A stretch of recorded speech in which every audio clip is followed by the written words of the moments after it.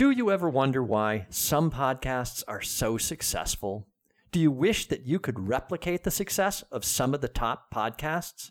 So do we. And we believe there is no harm in asking. So we're questioning everything about how podcasts are produced, hosted, and monetized.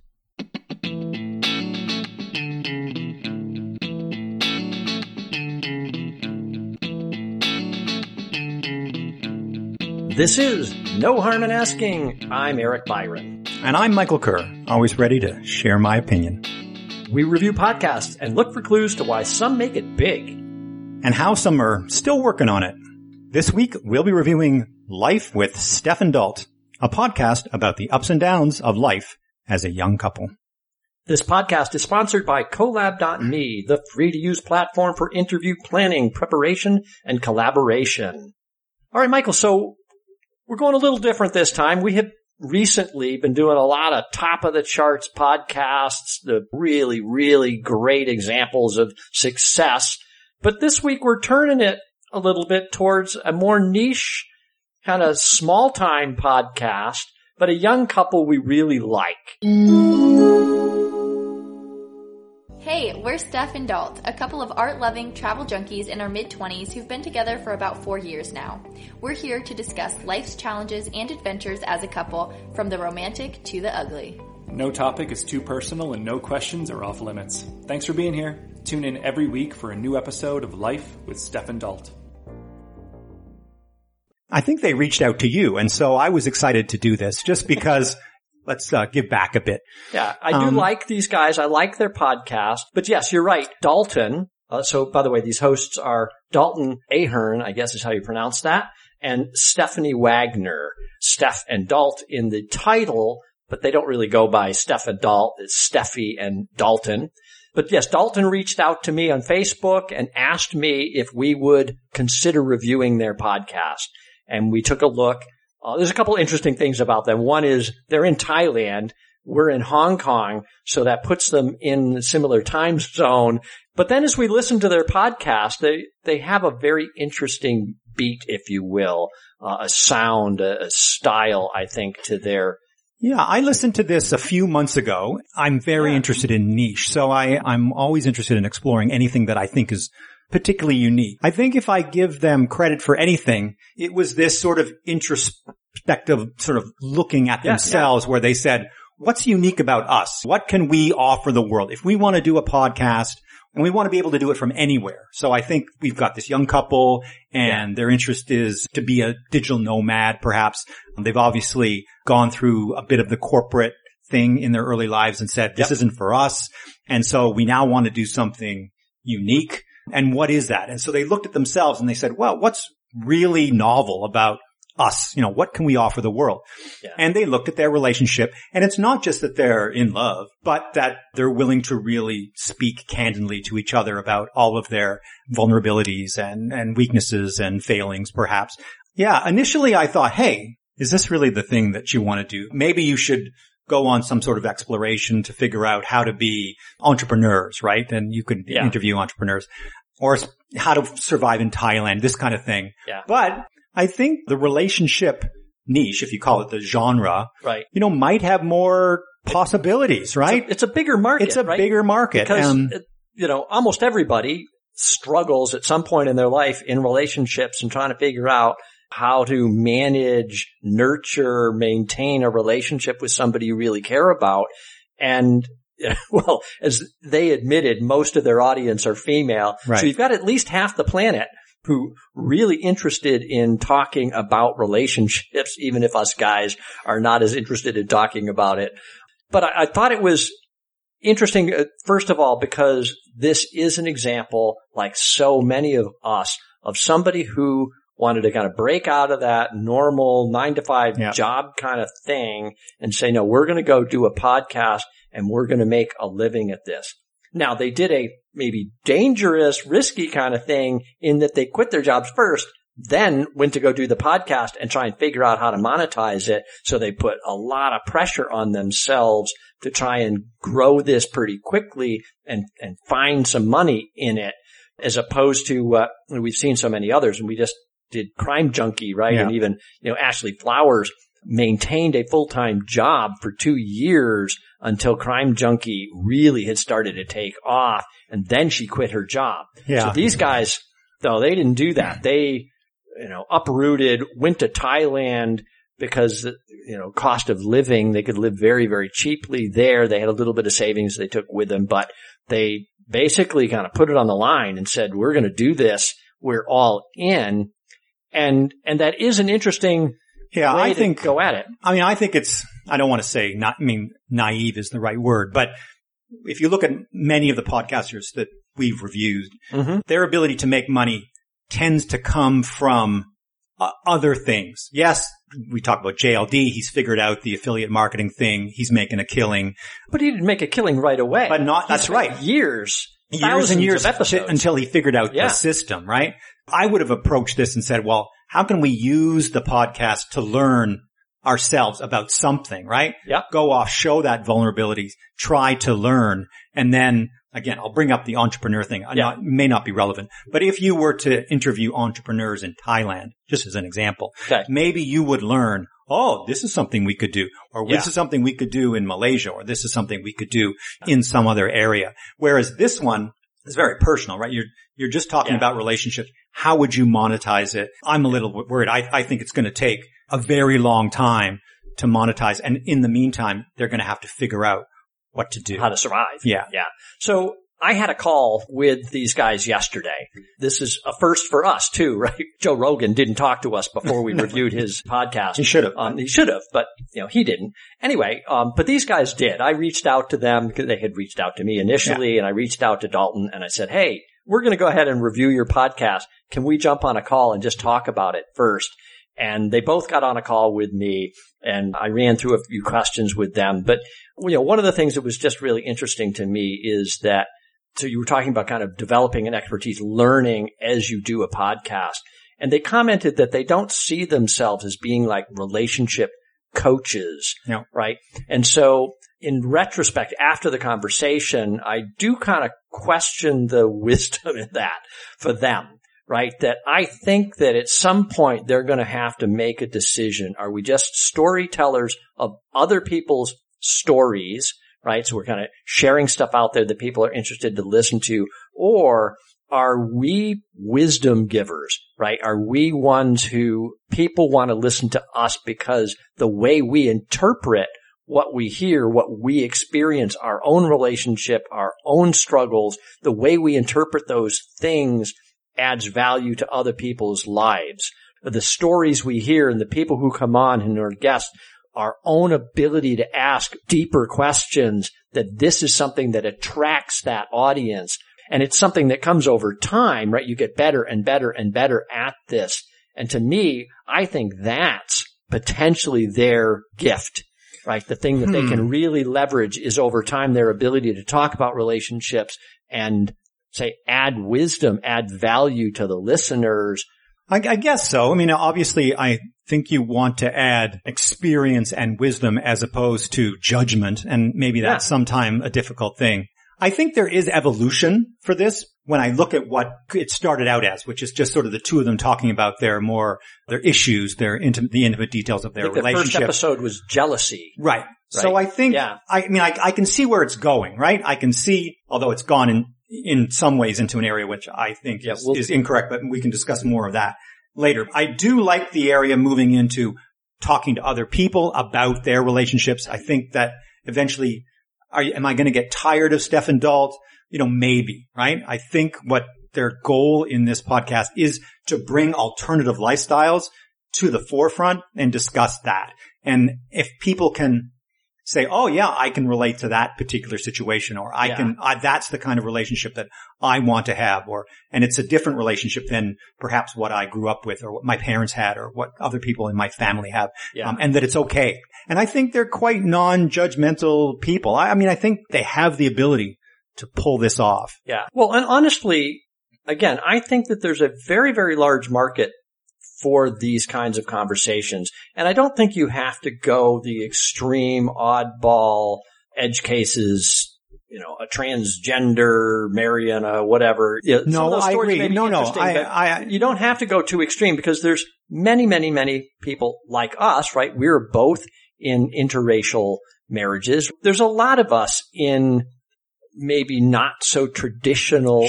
marriage relationships or long-term relationships that would find some interest in these kinds of discussions. How do you work through the challenges? Because every relationship goes through challenges. So I think there's a potential mass appeal, a large audience for this. Now, I also think that they are smart and they are targeting and already they're following, when I asked them about their demographics, is they are basically hitting mostly West Coast between 20 to 30 years old, mostly female. So they have a sense for who their audience is already, who's developing, who's, growing. And so they can cater to that market initially and then see how it kind of grows from there. So they are doing some things smartly, I think, in terms of understanding who their audience is, what they're good at.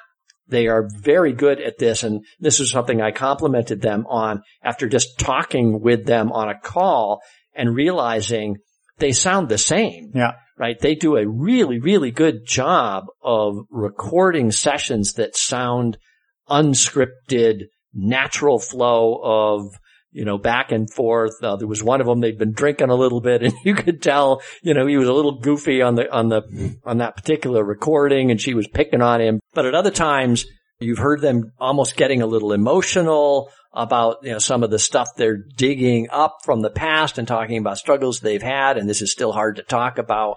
And so I do think that's a unique skill. A lot of people can't do that and pull it off so kind of natural sounding conversational. This is us being real. Yeah. And so I hope they continue to embrace the ability to do that. Now, whether they also do, because I think originally their intent was to do kind of this nomad thing about traveling and their experiences going to Thailand and other places. And then COVID hit and they kind of got locked down in one place and they shifted gears on the focus of this to be their relationship. I also think it's interesting that coming to the conclusion about how to do this and what the focus was going to be was itself a painful process. And it's significantly impacted our podcast as well. Beginning this was very difficult for us. In fact, this podcast has started more fights than all of the topics we've talked about in this podcast. From that call with them, they admitted they had some of their worst fights in their relationship over how to do this podcast. Because you think about it, right? They had moved to Thailand. They'd committed they're going to do a podcast and then couldn't decide how to do the podcast. There was pressure on them to pull this off and it caused. So I agree. I think that focusing on heterosexual couples, but within dalliances on the side is the route for them to go. Cause I think they can relate to those couples the best. And I think that I would potentially enjoy listening to them talk, if they could bring on, and I don't know if it's easy to do, but if you could bring on the actual couple, right? Bring those people in, talk about what their goals in life are, what they want to achieve.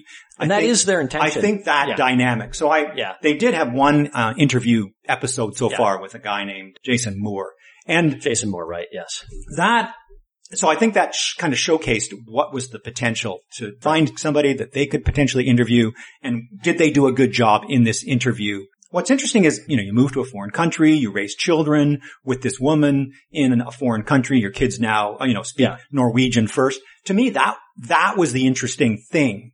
Okay. And that's not what they talked about. I thought so Jason has a podcast himself. He does. Yes. And so this was also an interesting thing in my conversation with them and talking about, how to monetize and grow your audience. And they talked about how they were thrilled to get Jason to come on their show because he has a more mature show with a larger audience already. And one of my suggestions to them was, so you recorded this as one of your episodes. I said, send him the MP3 and ask him to post it as a bonus episode on his podcast And they were just like, oh my God, that's genius. That would be awesome. It's because what can he do? If he says no, nothing lost. Right. If he says yes, you just got exposure to his entire audience for your podcast. Yes, that's great advice. So anyway, so we'll see if they pull that off. But yes, they are trying hard now to get more guests, interesting guests. And I'll read part of the list. He posted on Facebook promotion for Dalton here and Steph and Dalt and their podcast. So he's looking for folks who can talk about things like living an unconventional lifestyle. So being digital nomad and living off the grid, etc. He talks about group sex with a partner, identifying as bisexual, discussing the differences in the relationships there, being in the autism spectrum, how it might affect your relationship.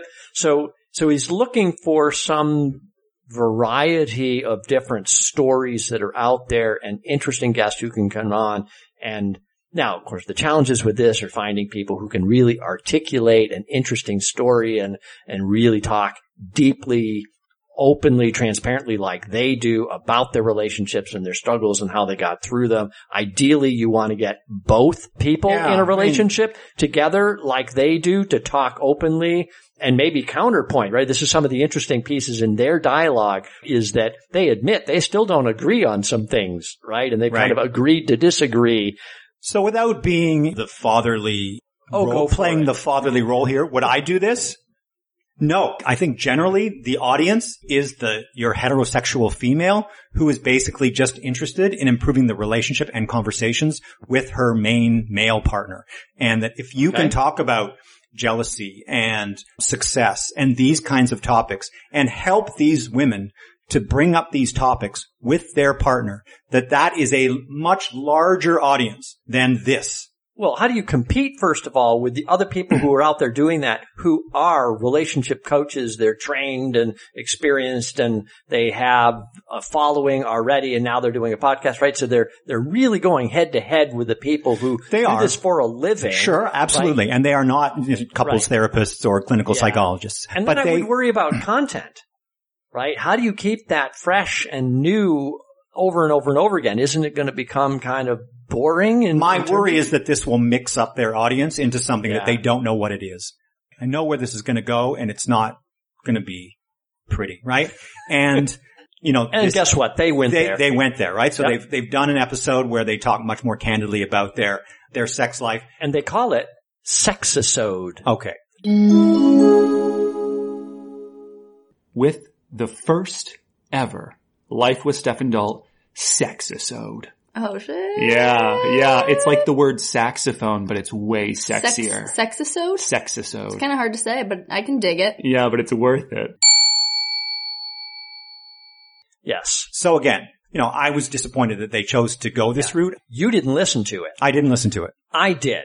Okay. So I wanted to see how explicit do they get here, right? Did they really cross a line? And they did. And literally at the beginning of this episode, as they started it, one of the first things they did was they said, Mom, Dad, love you, but if you're listening right now, turn it off. Mom, if you are listening to this episode, please exit the building right now. I love you, but this is not for you. They were going to go into territory they did not want their parents to hear. And so both of them made a personal appeal to family members to shut it off. Don't listen to this. It will be embarrassing. And then they did go into very explicit discussion of their sexual relationship.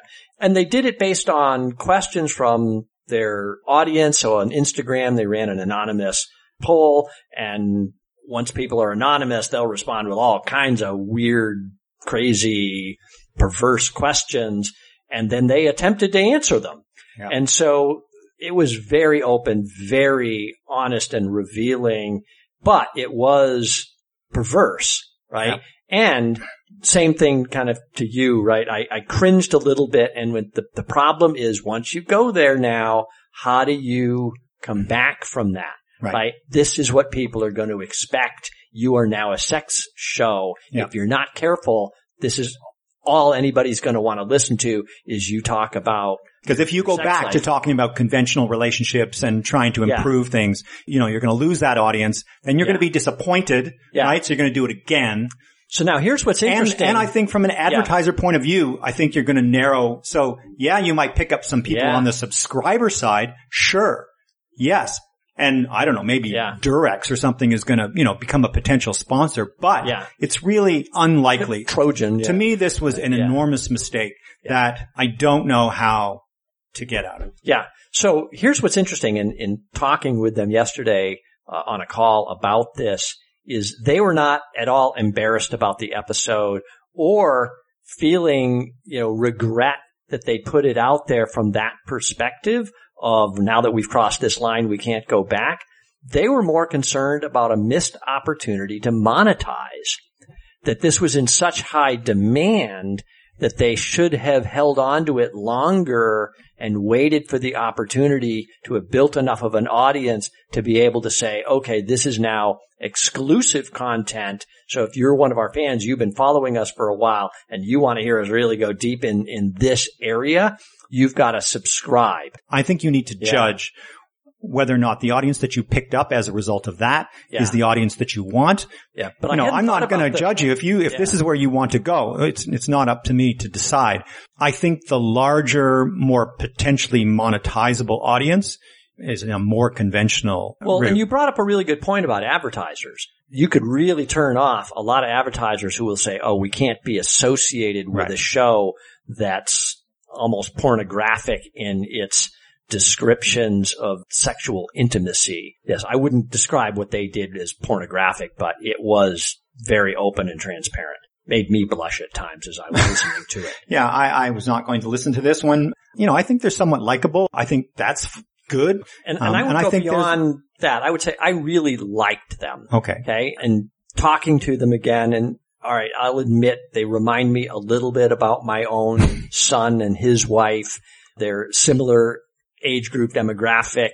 But the other thing, I believe, to be successful in this, you also have to have that kind of personality, right? That on-air persona, a little bit over the top. And now he has some acting background and he leverages this. You were like, I don't want to go. And I was just like, what's going on, baby? Where are you? Like, do I have to pick you up? What do you need? You're like, no. I'm driving to my friend's house. And I'm like, that's great. That's great, babe. That's a good thing, right? And you're like, yeah, it's a good thing, but I don't want to go. Oh God, this is bringing back terrible flashbacks. He is very kind of playful and changes his voice and, and he does this stuff. And I think that that's also part of what you have to do. You can't just sound like everybody else. The people who want to listen will want to listen to some folks that are a little grander, a little bigger in terms of personalities. So I think they need to continue to develop that and maybe some running kind of jokes and phrases and, like full body chills and crime junkie, right? They've got to have some kind of signature stuff. And again, later there's the merchandising angles on those kind of things, right? Where, now you get known for some particular phrase or catchphrase. Let's talk about production though. Now, they commented that they are anal about the sound editing, that they may spend hours doing the sound editing. And I thought it was interesting because I couldn't hear that, right? It didn't sound highly edited, which I guess means they're doing a really, really good job of micro editing in here. So they're taking out stuff without you realizing they're taking stuff out. But they do very little in terms of music or musical transitions or sound effects or there's no like music at all. I mean, he does the hook. So Dalt does do a hook. I like the hook. Obviously, we're fans of the hook, but I would like to see that transition into some sort of music that's representative of the two of them. I would like to see it end with the music because I think when it stops, it's very abrupt and it's just boom, it's over. Yeah. But I think the production quality is high. There's a bit of an ad at the end. Obviously, they're promoting Audible. They're monetizing through Audible, and that's a affiliate market kind of thing, right? So they share a link to Audible that's Life with Steph and Dalt.